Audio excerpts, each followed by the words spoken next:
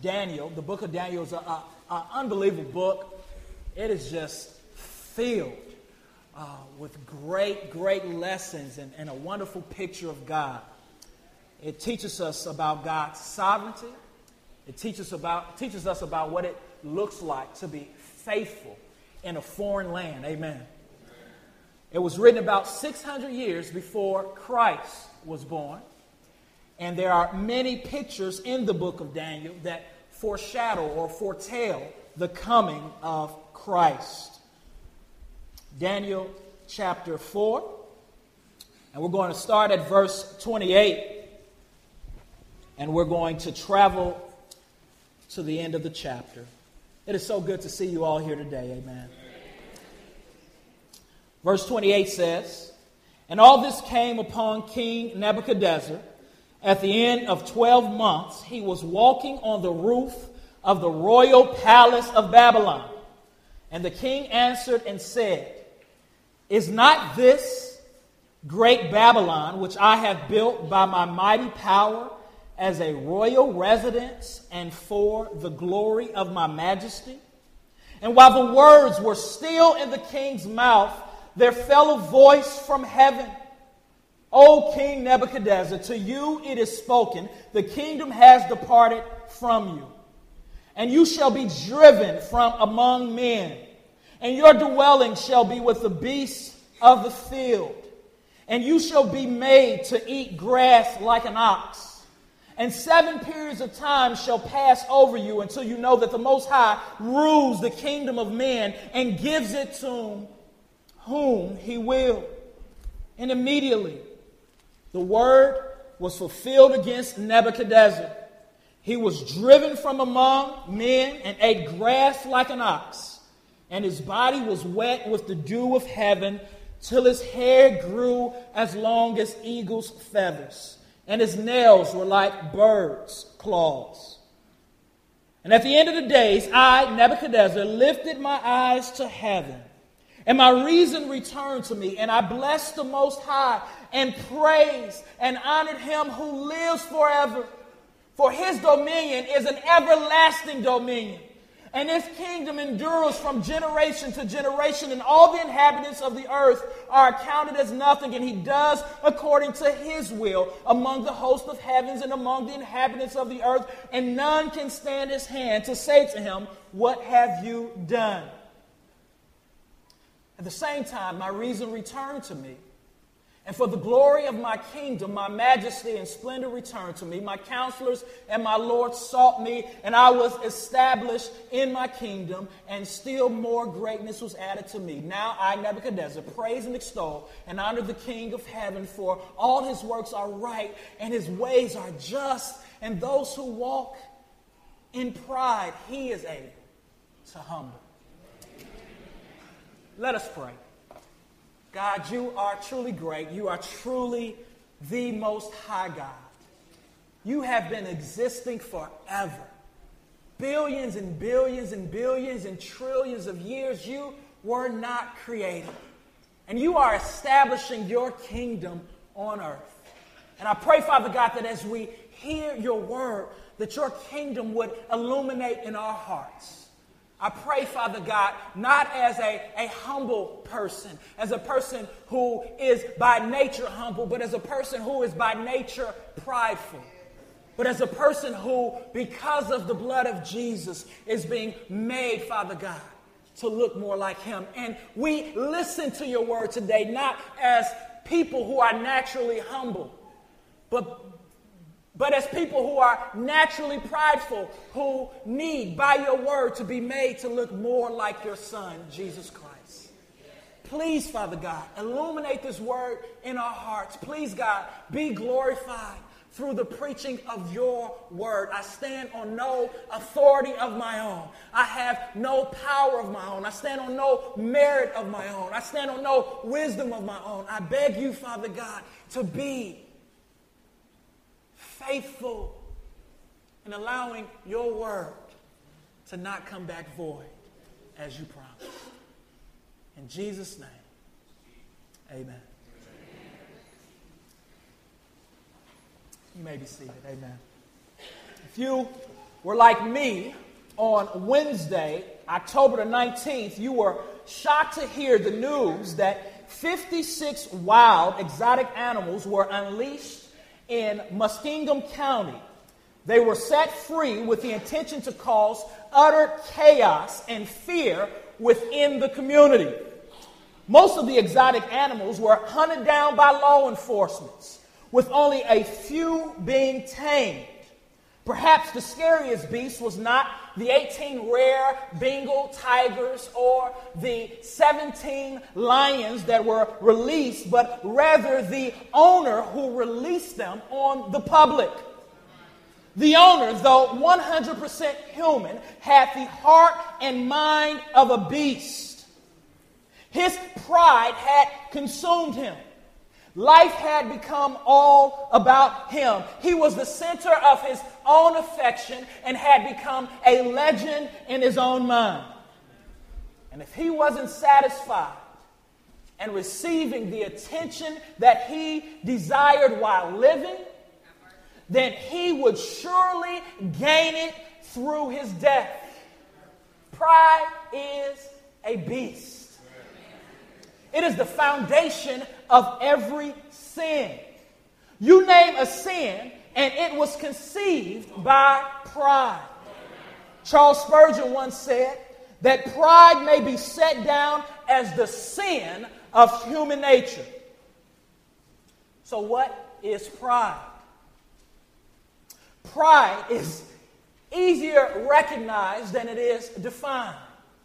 But in essence, pride consists of a person having a lofty view of his or herself, a high view of themselves. Pride is us desiring to be the center of attention, desiring to be praised, desiring to be famous, desiring for the world to revolve around us.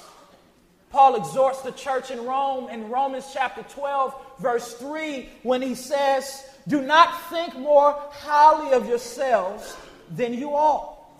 Pride is one's desire to be great. Pride is one's desire to be the center of attention. Pride occurs when a person places their confidence in themselves, when a person looks to their accomplishments, when a person looks to their possessions or position, and find praise or justification in that rather than in the Most High God.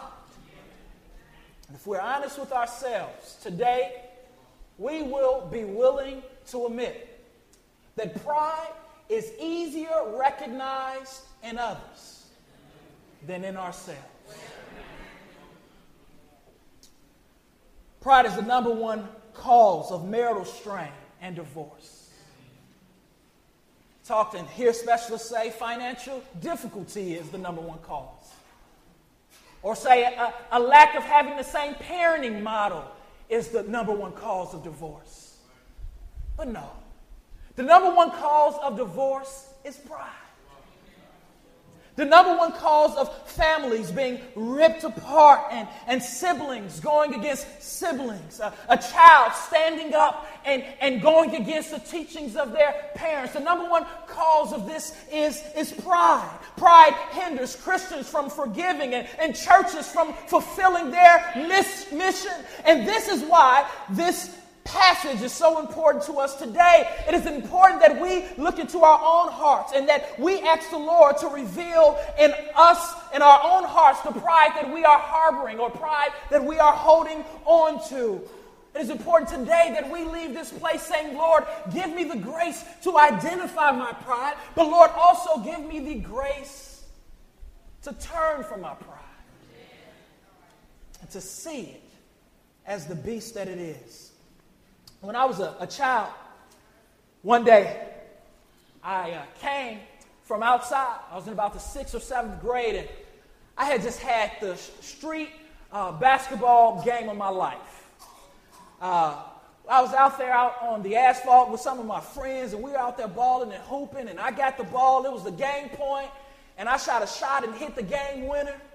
And I ran home, ran in the door, looked at my father, and I started telling him about the moment and telling him about the game-winning shot. You know, naturally, we like to embellish things a little bit, right? So I told him my side of the story, and I had my tongue out like I was Jordan. And for about an hour, that's all I was talking about was this game-winning shot and how he would have been proud and how everybody was saying my name. And fathers, I will never, ever forget what my father did next. He looked at me. He said, son, meet me in the living room.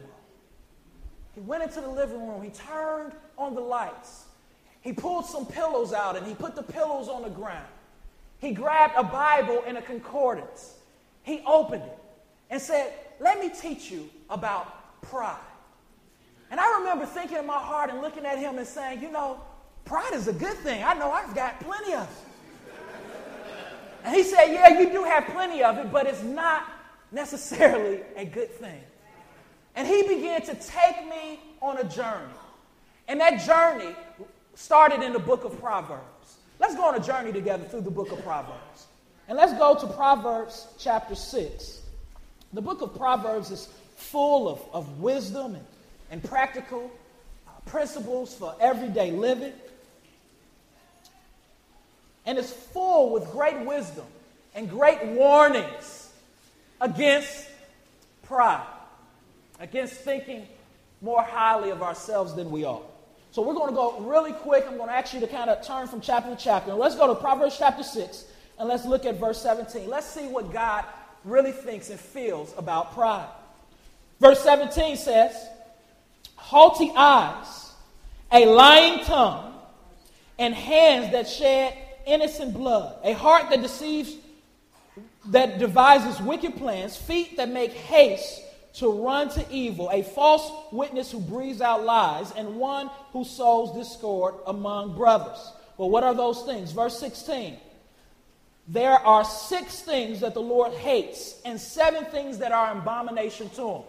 So the Lord lists a host of things, 7 things that he just utterly despises and hates. And I want you to notice that one of those things is haughty eyes.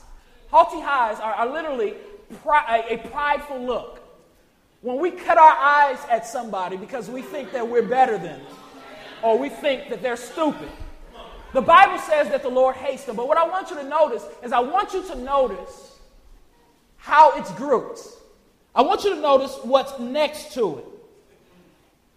Hands that shed innocent blood to the Lord is as wicked as a person walking around thinking that he or she is better than another person.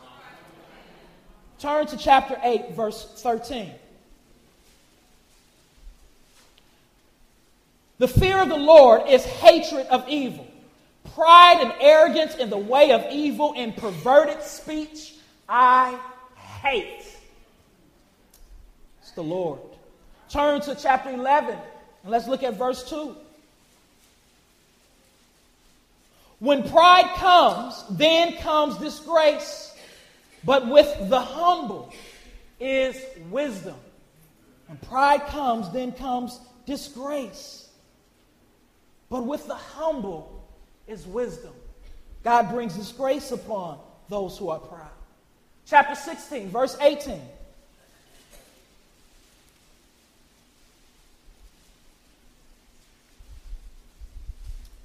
Pride goes before destruction, and a haughty spirit before a fall. We'll see that again. Chapter 29, verse 23.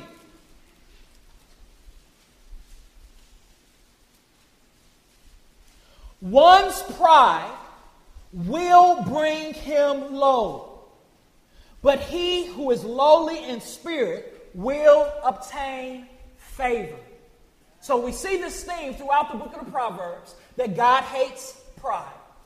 That the person who is lofty and who thinks highly of themselves, that they will be humble. They will be brought low. And the person who is not lofty, the person who is humble, that they will be exalted. James chapter 4, verse 6, and 1 Peter chapter 5, verse 5, each say the same thing when they say that God opposes the proud. He resists the proud, but he gives grace. He gives favor. He shows mercy to the humble. So what does this have to do with our text today? Well, in Daniel chapter 4, we read the words of a king. And the king's name is King Nebuchadnezzar. We'll call him King Neb for the day because we're cool like that. And in the first 3 chapters of Daniel, we see King Neb. King Neb is he's pretty arrogant. He is the most powerful man on the earth. He has been taking over countries. He has been ruining villages. He and his men, Babylon, is the center of attention on the earth. They are the world power. And God is trying to get King Nebuchadnezzar's attention in the first 3 chapters through the faithfulness of Daniel and 3 of his friends who were Jews, who were Hebrews, who lived in Jerusalem and who were ripped from their country, ripped from their place of dwelling, and brought to Babylon. God, through Daniel and his friends, are trying to point King Nebuchadnezzar to himself. He's trying to show King Nebuchadnezzar that he is the one who is ultimately in control and that he is the one who has set Nebuchadnezzar over this kingdom. But Nebuchadnezzar, like me, is hard-headed. And after a series of lessons, he finally gets the point. Now, this is an interesting fact about the book of Daniel. The book of Daniel is mostly written by Daniel. But chapter 4, verses 1 through 38, is actually written by King Nebuchadnezzar. So this is his personal testimony about how God humbled him. Let's look at the first 3 verses. King Nebuchadnezzar, to all peoples, nations, and languages that dwell in the earth, peace be multiplied to you. It has seemed good to me to show the signs and the wonders that the Most High God has done for me. This is incredible. This is the most prideful and arrogant person probably on the face of the earth right now. And he has met the living God. And God has humbled him. And in chapter 3, we see King Nebuchadnezzar calling all the nations, all the tribes, everyone whom he can gather. He calls them to a plain called Dura, and he made an idol of gold, and he called people and caused people to worship that idol. He says, if you do not worship this idol, you will be put to death. And that idol represented him and his kingdom, and how him and his kingdom would last forever. And we see the exact opposite in the first 3 verses. This man who once called everyone to come and to worship his idol is now calling people together, is writing a letter to them. And listen to what he says. He says, listen, peace be multiplied to you. Peace be multiplied? Are you serious? In reading this, I had to just pause and stop. I said, wait a minute, is this the Apostle Paul greeting or something? He has a heart of pride, has now been humbled, and now he's speaking to his people, and he's saying, peace. Let me tell you about what God has done for me. Let me tell you about his great signs. Let me tell you about his mighty works. Let me tell you about his kingdom, which is everlasting. Let me tell you about his dominion, which rules forever. Let me tell you about how he will be the God of every generation. And how did God get his attention? God got his attention through a dream. This is his second dream. And basically, in his dream, he saw a tree, a small tree, and this small tree grew to be a large tree. And we see this in verses 4 through 18. It grew to be a large tree, and this tree's branches spread it out very broadly. And it provided shade for beasts and for animals. And this tree also was fruitful. It had fruit buzzing off of it, and birds was visiting the tree. And then a holy one, an angel, came down from heaven and said, chop this tree down to its stump.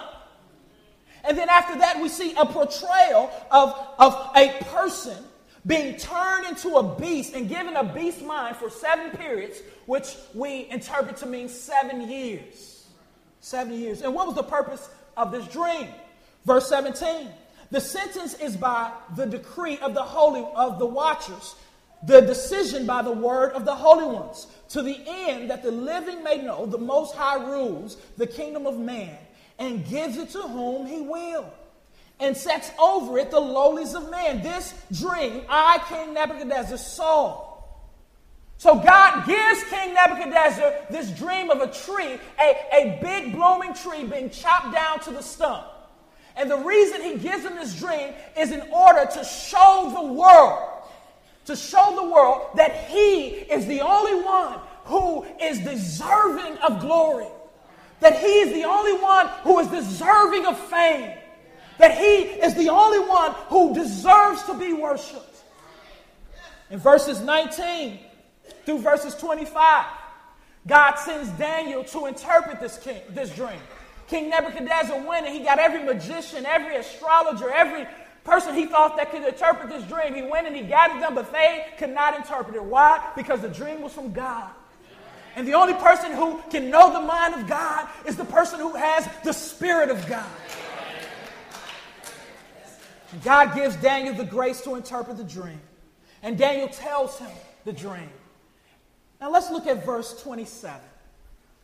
This is a great picture of God's grace. God here, through Daniel, is about to warn King Nebuchadnezzar and call King Nebuchadnezzar to repent from his pride.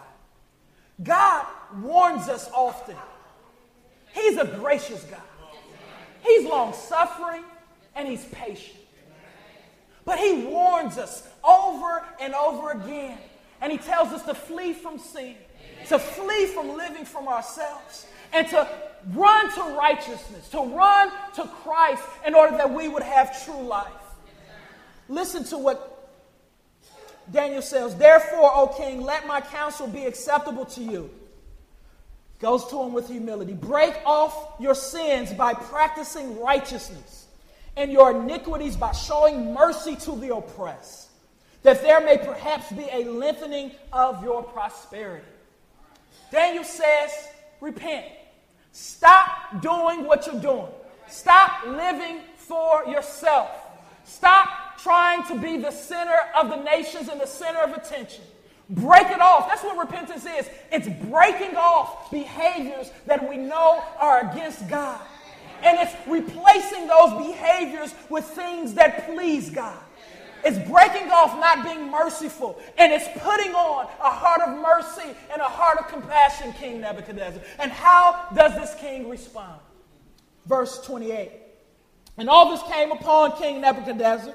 At the end of 12 months, he was walking on the roof of a royal palace of Babylon. And the king answered and said, is not this great Babylon, which I have built by my mighty power as a royal residence and for the glory of his majesty? 1 year later, King Neb is in his palace, and he probably walks out the doors of his palace. He's walking around the doors of his palace, and I can just imagine him looking over his palace, looking over his kingdom, and he thinks and he says, listen, did I not build this? Look at what I have done. Look at me, I'm a self-made man. Look at me, I live life my way. You know, you can just imagine that Frank Sinatra song kind of going in the back. I did it my way. I mean, his heart is just boom. His pride is on display. And how does the Lord respond? He responds by humbling. He responds by driving him out of his palace, by making him live like a beast of the field. Gives him a mental illness, and he allows him to be incapable of even making decisions that would affect his kingdom. Why? Because God hates when man tries to live as if they're God and as if they're their own God. The Hanging Gardens of Babylon was some beautiful gardens that King Nebuchadnezzar had built for his wife. And people from everywhere would come just to see these gardens. His pride in his heart as he looked over, and he probably looked out his palace and looked at these gardens and probably thought to himself, look at the way I provide for my family. Look at what I did for my wife. Look at the way I clothe my children. I'm a great parent. I'm great. And this was pride. It's easy to look at Nebuchadnezzar and say, look how prideful he was. Look how arrogant he was. Look how stuck up he was. That's right. God deserved to humble him. But in looking at this passage, I had to look at my own heart and recognize that pride is not just one walking through their house, beating their chest with their tank t-shirt on and thinking that they're the man. Pride shows up in a variety of ways. There are many evidences. There are many manifestations of pride. And this great God that we serve, he is calling us today to flee from our pride. So let's look at some evidences and some manifestations of pride. Let's look at some different ways that pride shows up in our hearts and shows up in our lives. Number one, and possible evidence of pride, and these are going to be some things that's put up here that's going to prick our hearts, that pricks my heart. God is going to expose in our own hearts some evidences of pride. May we think about these things. But even as we think about these things, may we think about the grace of God and how God is exposing these things, not to harm us, not to kill us, but to make us more affectionate towards him and to see how great he is. One first evidence of manifestation of pride is complaining against or passing judgment on God. Complaining against or passing judgment on God. When a person complains against God and passes judgment against God, that reveals or that shows that they have a high and a lofty view of themselves. And this often happens and occurs when a person is suffering, when a person is going through some great difficulty. In Numbers chapter 14, we see God has called out a congregation from Egypt. He has called out a people for himself. They have been delivered from slavery, and he has them in the wilderness. And the Bible says that they were hungry. They wanted some salad. They wanted some food that they were used to. And they began to complain against the Lord. They put God on trial. And they said, why is the Lord bringing us into a land to fall by the sword? Pretty much, why is he allowing us to die out in the wilderness? In verse 11, listen to what the Lord said to Moses. How long will this people despise me? And how long will they not believe in me in spite of all the signs that I have done among them? These people question God. Now, questioning God in itself is not evil. When we're going through things, it's not evil for us to say, Lord, help me to understand why this is happening and help me to understand this in order that I may please you. But questioning God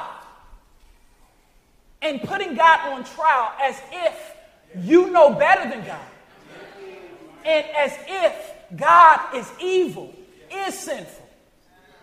Saying, God, why have you done this? I deserve better than this. God, why have you done this? I know why you've done this. You've done this because you're not just. You've done this because you're not loving. You love everyone but me. That's wrong.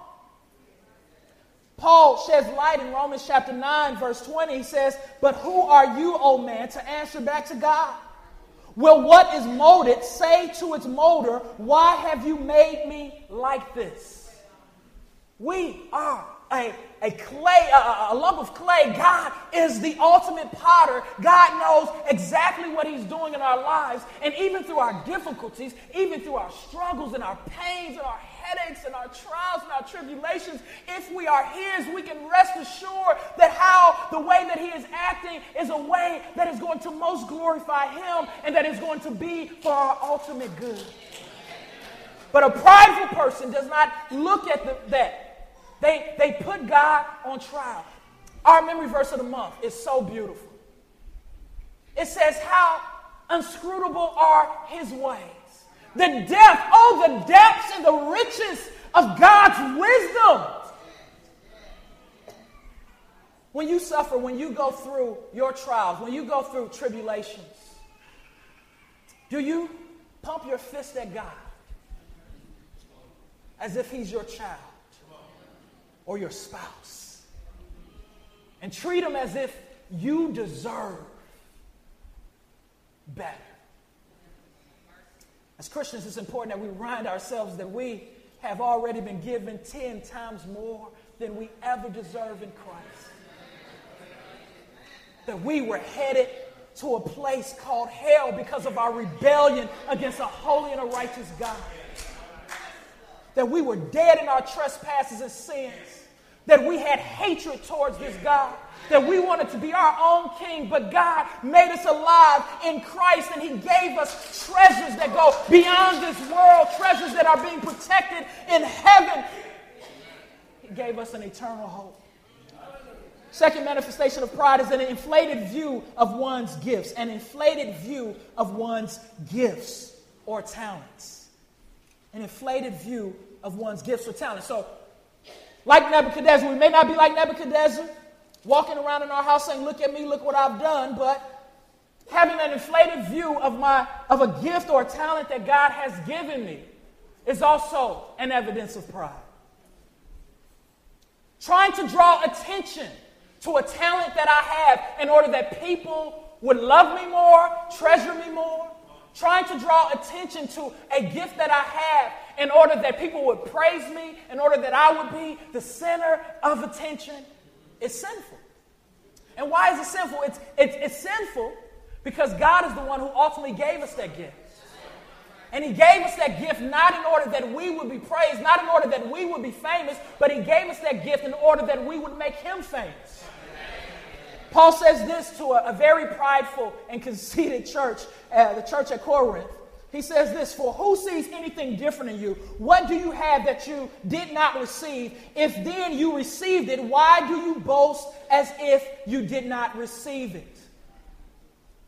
Says if you received your talent, if you received your voice to sing to the Lord, if you received a great rhythm in order to dance before the Lord and worship, if you received a great understanding of Scripture and a wonderful way to teach, if you received a wonderful gift to serve and to smile and to make people feel encouraged and welcome, who are you to be lifted up as a result of that gift? Who am I? God did not choose us because he saw something good in us. He did not save us because he just thought, man, I've really, really got to have her on my team. The way she cooks, oh my goodness, I've got to bring her to a church in order that people will love me more. No, he said, no, she really needs me. She is really lost. And I have given her a gift of hospitality and a gift of service in order that people would see this service and be reminded of the way Christ served and serves us daily. An inflated view of one's gifts and one's talents, and one having an attitude that complains against God and casts its judgment on God, it has everything to do with how we live and how we love. It has everything to do with how our home situation looks. Number 3, a manifestation of pride is consistent behavioral changes. Consistent behavioral changes. If a person is constantly moody, it is an evidence of pride. And we all have met those people, and some of us in here, we probably would describe ourselves as that. A person who goes up and down emotionally. One second you're talking to them and they're just smiling, they're with you, and the next second they're giving you a cold shoulder. You know why I'm mad. Don't act like you don't know. A husband who gives his wife the silent treatment until she figures out what exactly he wants. Or a wife who thinks that she's cursing her husband by giving the silent treatment. See, there's a difference. Wives really get upset when husbands are silent. Wives, here's a tip. Husbands don't necessarily get upset when they get the silent treatment. So you might want to think of a way to punish him other than the silent treatment.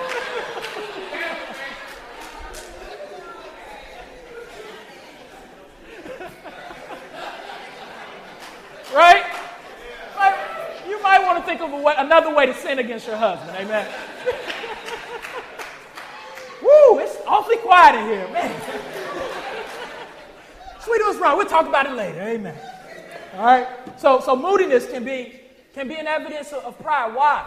Because normally when a person is going up and down, and we've got to figure out a person, and when they're giving cold shoulders, It just shows that they really desire an unhealthy respect. They desire probably to be waited on. They desire this person to do exactly what they want to do. They want to be in control. And when they don't get what they want to do, they want you to feel their wrath. And I'm so glad that God is not that way.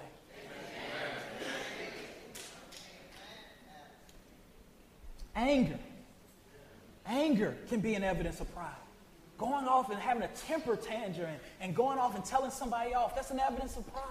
That's an attitude that says, who do you think that you are talking to me like that or doing this to me? It's a high view of oneself. And it doesn't minister to the people around you. Remember, God has saved us. God has called us in order and set us apart in order that we would handle things differently than the world handles them. In order that our lives would look different. Husband, he has called you in order that when you are upset and when you are angry, that you would handle it in a way that glorifies Christ. David said, when I'm angry or when I'm upset, I will meditate on the word of God on my bed. I will think about God's goodness towards me. And I will humble myself. I will make myself low. And I will open my mouth and I will tell my wife, this is what's bothering me. And if she doesn't listen, I will love her. And I will pray for her. And I will seek counsel for us until we are reconciled or until God is glorified. Yeah, we're laughing, but it's true. Our marriages are failing just as bad as the world's marriages, some reports show. And the reason why is because we are going about our lives in the same manner that they are. God's Spirit gives us the power to love and to live radically different than the world. We have God's Holy Spirit on the inside of us, not only convicting of us of our sin, but drawing us towards change. And when we humble ourselves, we'll be surprised at what God can do. What God can do in the heart of our spouse and what God can do in the heart of our own selves.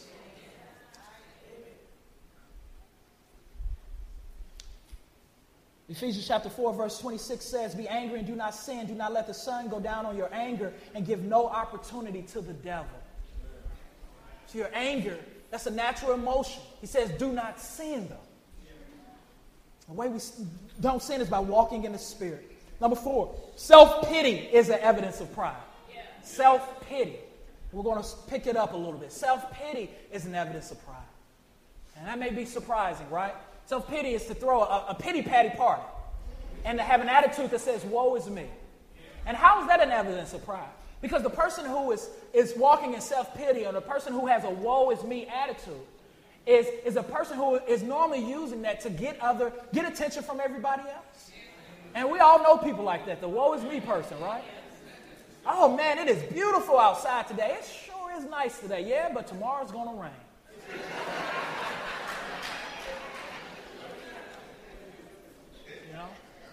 Tomorrow's going to rain. Or a person who is constantly seeking for a compliment, looking for a compliment, reeling you in for a compliment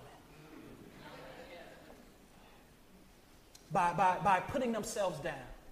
Oh, I know I'm just I'm just so horrible, aren't I? No, you're wonderful. Oh, this dress, this doesn't really fit, does it?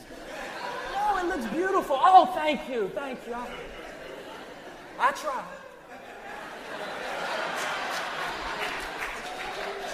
Man, I got caught again. 1 Corinthians chapter 12, verse 14 through 16 and verse 18 says this, for the body does not consist of one member, but many. If the foot should say, because I am not a hand, I do not belong to the body, that would not make it any less a part of the body. But as it is, God arranged the members in the body, each one of them as he has chose. Listen, God is saying, be content with the gifts that you have. Be content with where God has you. Because you are just as treasured as everyone else. You are just as loved by Christ as everyone else. You may not be the foot, you may be the hand, but you have a part and a purpose. God has saved you for a reason. You are no less significant than a person who preaches every week in the body of Christ. God loves you. And he has made you to be a part of his body, a part of this local congregation. Lift up your head and stop looking at what you do not have and rejoice at what you do have. And pray to God that God will reveal to you exactly how you are to be used among his people. C.S. Lewis has a wonderful quote. He says, humility isn't thinking less of yourself, but rather thinking of yourself less. Humility isn't thinking less of yourself, but it's thinking of yourself less. A person who walks in self-pity is a person who is consumed with themselves. Their world is turning around themselves and they're thinking about themselves. But when we begin to take our eyes and our focus off of ourselves and put our eyes on Christ, on his provision, on the fact that he has blessed us with every spiritual blessing in the heavenly places. Another manifestation of pride is perfectionism. Perfectionism. Being obsessed with having everything work out the way that you want it to work out. And when someone doesn't do what you want them to do the way that you want them to do it, you're going to make sure they know about it. I don't know why I let you wash the dishes. You know the glass cups go in the left cupboard. And I want you to turn it. Turn it where the line is right here.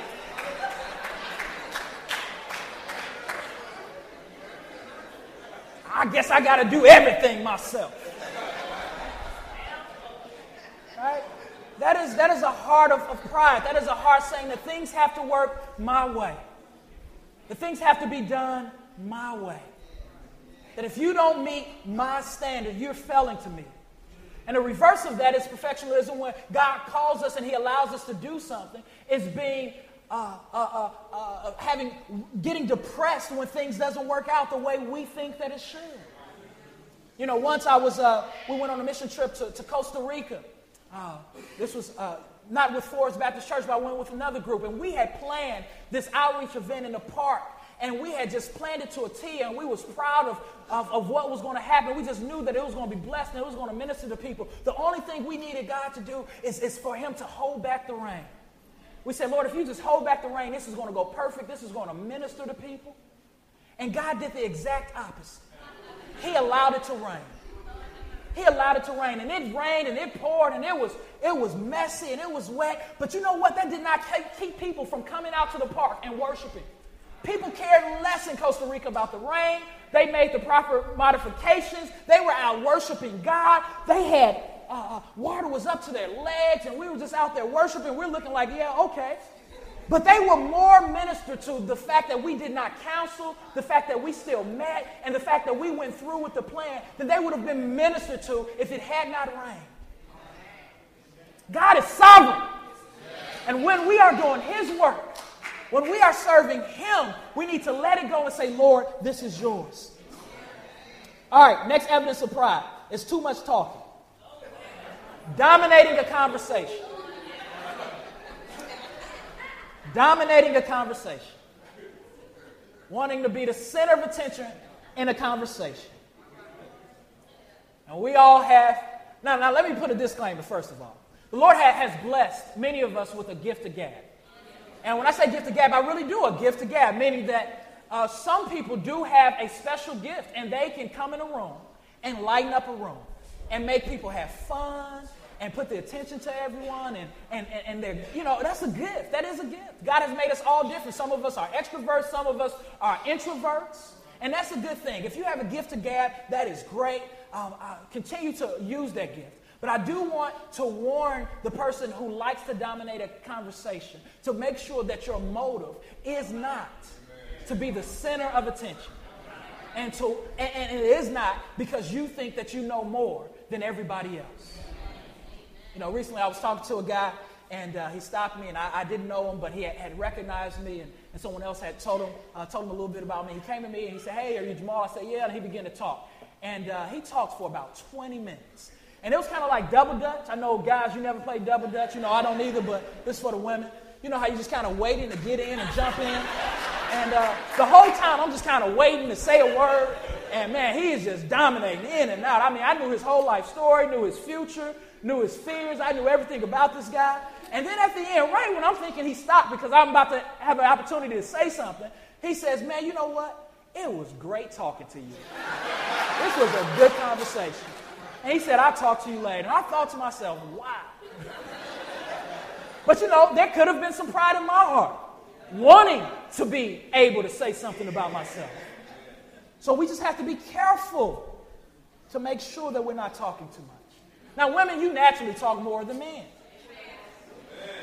Studies have shown that women use almost twice as many words as men in a day. So, you know, keep talking. Just make sure that you're being thoughtful. Amen. Proverbs 10:19 says, when words are many, transgressions is not lacking. But whoever restrains his lips is prudent. God gave us 2 ears and 1 mouth. James tells us to be twice as quick to listen as to speak. And isn't it something that our tongue, that our mouth, that it is behind bars?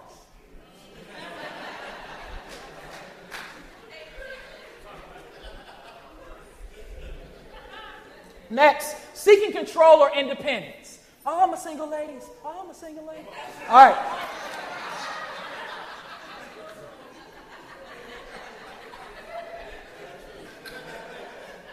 Y'all so silly, amen.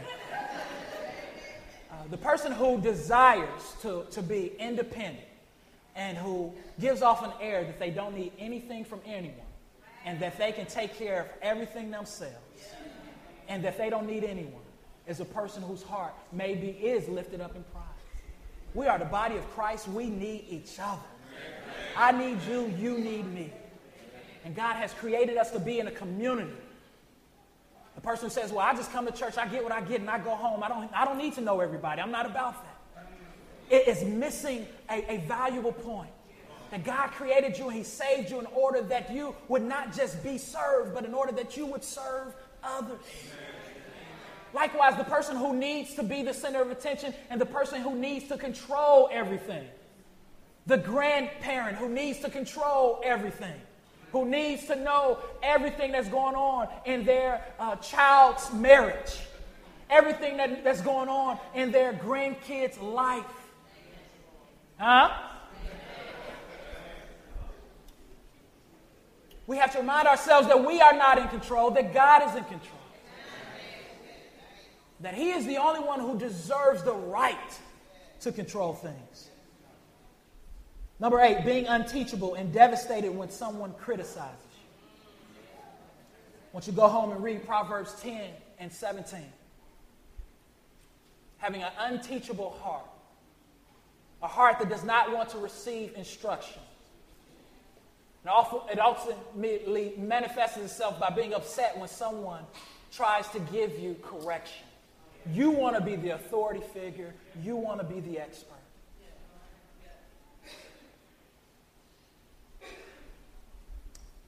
Number 9, the lack of serving others. The lack of serving others is an evidence of pride. You know, Christ said, I came not to be served, but to what? Serve. To serve. The mark of a Christian is the way that we love other people and the way that we serve other people. And as Christians who are in the body of Christ, we want to be careful to make sure that we are not allowing consumerism and this attitude of America to become our attitude even when we come to the house of God. You know, every day we are bombarded with different choices. What deodorant am I going to buy? What shirt do I want to wear? What car do I want to buy? And we have all these choices and all these different things, and we pick according to what best serves us and what best meets our needs. And so often we come in community with other believers with that same attitude. We come to church and saying, well, if this church doesn't have this, that, and another, and if they don't let me do this, that, and another, then I'll just go somewhere else. God has put you a part of this body not so that the church will revolve around you and meet your needs, but he also has saved you and separated you in order that you would give your gifts to the Lord and serve others. So what are some ways that we can serve others and get the attention off of ourselves? We have many ministries here at the church. We have a food bank. or you can volunteer and serve others, and so many other things. Next is sarcasm. Being sarcastic is an evidence of pride. Being sarcastic is an evidence of pride. Sarcasm is, it's a gift and a curse, isn't it? Saying things that are true in a joking manner towards someone that you wouldn't say without smiling is wrong. Now, we all are going to be naturally sarcastic in some way, but a person who is just overly sarcastic, and that is a part of the way they communicate regularly, you know, making little cuts out. Oh, you're finally taking off the trash, are you? I just knew you would. Right? Oh, you finally got that car fixed, didn't you? Well, now we won't be able to tell if it's you pulling up or not. And you kind of thinking like, yeah, I did. And the way sarcasm works, let's be honest, the way it works is many times after it's said, we laugh. But when we're home alone and when we're by ourselves, we think about that, don't we? Wait a minute, they kind of called me chubby. This person kind of, right? The Bible teaches us to speak honestly. Paul tells us that our words should edify and encourage other people. And people hide behind sarcasm many times because they don't want to confront a person on their sin or on something that's bothering them. The Proverbs 12 and 18 says, there is one whose words are like sword thrusts, but the tongue of the wise brings healing. That's a little sword thrust when you're walking around a house with your spouse, making little jokes and laughing about it.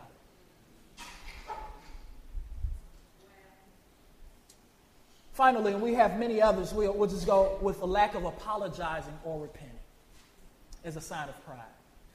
The lack of apologizing and or repenting. You know, when we know that we did something wrong, so we go to a person apologizing to them, and you say, you know what, my bad last night for being so unloving. But you know, you have a way to get under my skin. That is not an apology or repentance.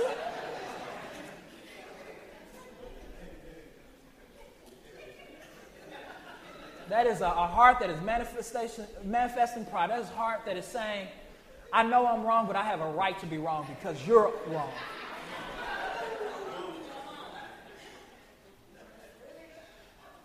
And even as we lightheartedly talk about it, we have to understand that these things are killing some of our marriages. These things are killing some of our relationships with our brothers and sisters in Christ. These things are killing the way that we relate to people at our job and the way that we love one another. These things are not loving. And many of these things are done because we want to be glorified. Because we want to be right. Because we want to be the center of attention. The Bible says, blessed are those who are poor in spirit. Blessed are those who are broken. Blessed are those who mourn over our sins. When we do someone wrong, we need to go to that person, not tell Nuke, Bebe, and JoJo to tell them. We need to go to them, look them in the eye, sit them down, and say, what I did against you, I am sorry. I apologize. I repent. And I am going to do my best not to offend you in that way. And I pray that you will forgive me. There's a good book called From Pride to Humility that's written by Stuart Scott. I want to encourage you all to go and to get that book. It has a list of other things that are manifestations of pride. It is a wonderful small book. It's very inexpensive. From Pride to Humility by Stuart Scott. So how does God answer pride for King Nebuchadnezzar? What does he do? He afflicts him. He brings him low. He brings him to his knees. Psalm 119, verse 67 says, before I was afflicted, I went astray, but now I keep your word. Before I was afflicted, I went astray, but now I keep your word. God has a way of humbling us in order to allow us to see our sin, in order to allow us to see our pride, in order to run us to his word.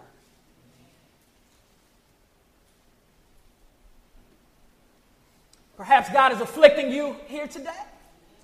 All affliction, of course, isn't God trying to get necessarily do that because we did something bad, but perhaps today you know that you are under God's hand of judgment and you don't feel an intimacy with God and you're not receiving anything when you read His Word because you know that you are picking and choosing parts of the Bible to obey.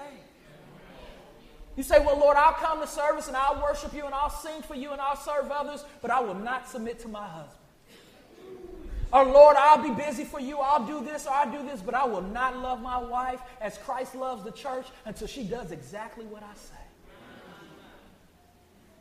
Be aware and know that that is affecting your intimacy with the Lord. That God takes that just as serious as He took King Nebuchadnezzar and his pride.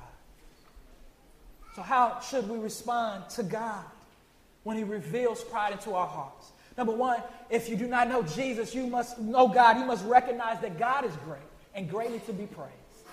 That God is the only person who deserves adoration and praise. Second, you must recognize that you were created with a heart that wants to be praised. That you were born and shaped by sin. That you were born with an inclination to be disobedient towards God. That your heart was born evil.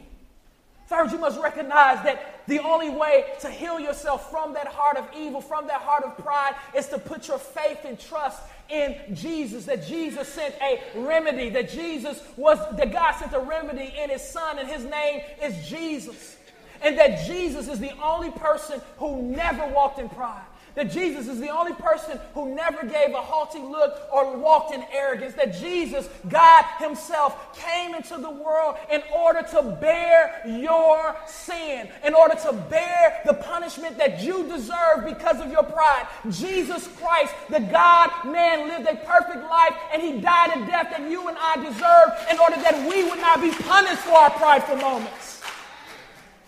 And that in Jesus life is found. And that in Jesus we will learn to be humble and to surrender ourselves to the Lord. That Jesus then accepts us and adopts us as His children. And He sits with us daily and says, let me take you on a journey to show you what humility looks like. That one day Jesus is coming back. And He's going to heal our hearts from all pride. And deliver us from ourselves. And I can't wait till that day.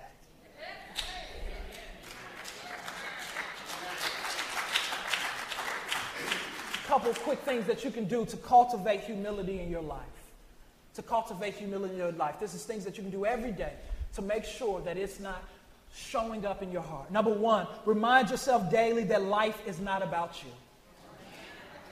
Remind yourself daily that life is not about you.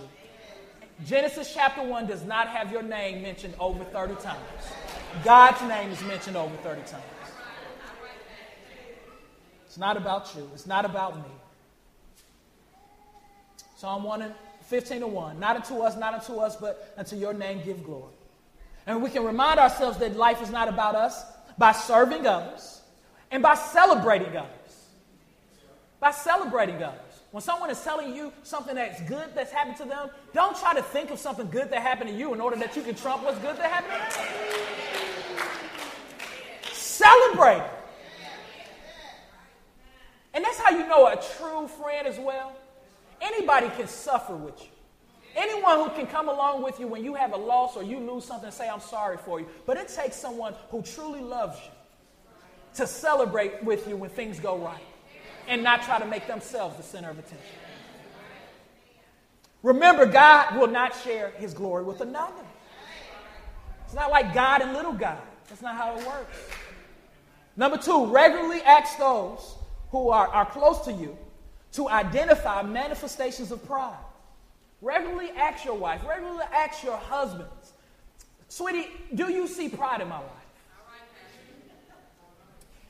And be ready to take their critique. Don't say, well, you do the same thing. Wait at least a day.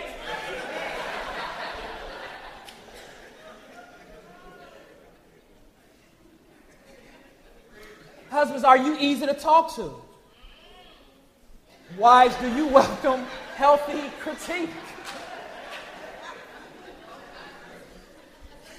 Wives, do you respect your husband by not cutting him off when he has something to say?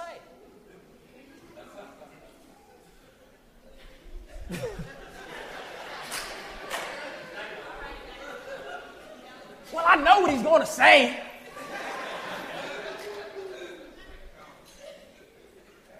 Number 3, we cultivate humility and we reject pride when we compare ourselves to Christ and his example and not others.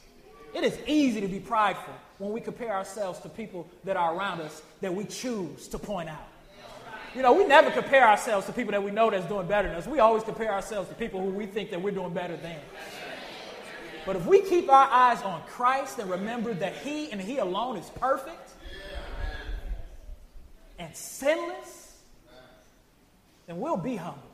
And as we look to his perfection, may we not be driven to despair, where we be reminded that his perfection is credited to us, that we are credited as righteousness in the eyes of God. And may we be humbled by that, knowing that we don't deserve it.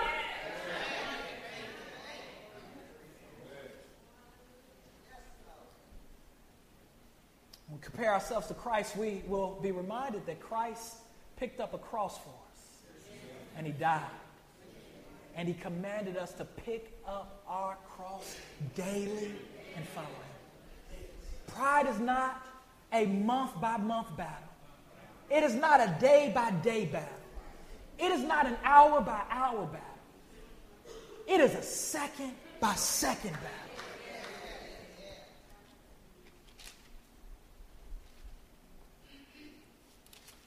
Jeremiah 9:23, we close with these words. Thus says the Lord, let not the wise man boast in his wisdom. Let not the mighty man boast in his might.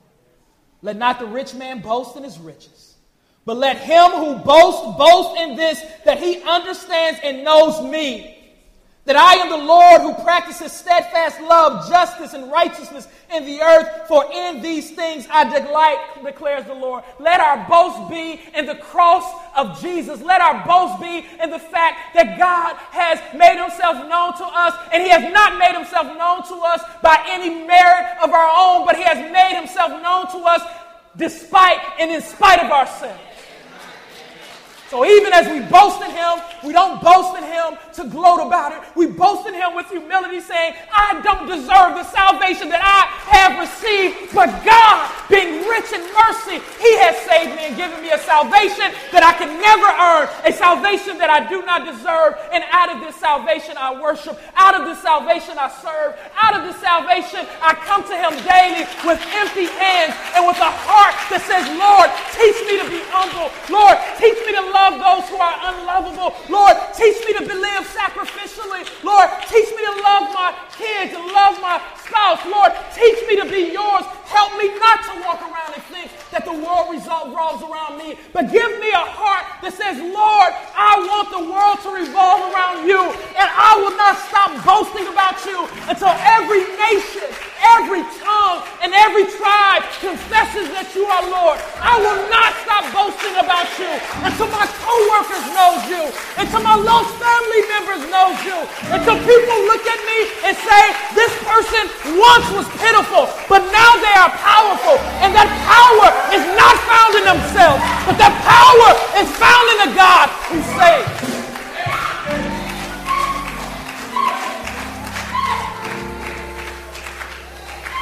Let us pray.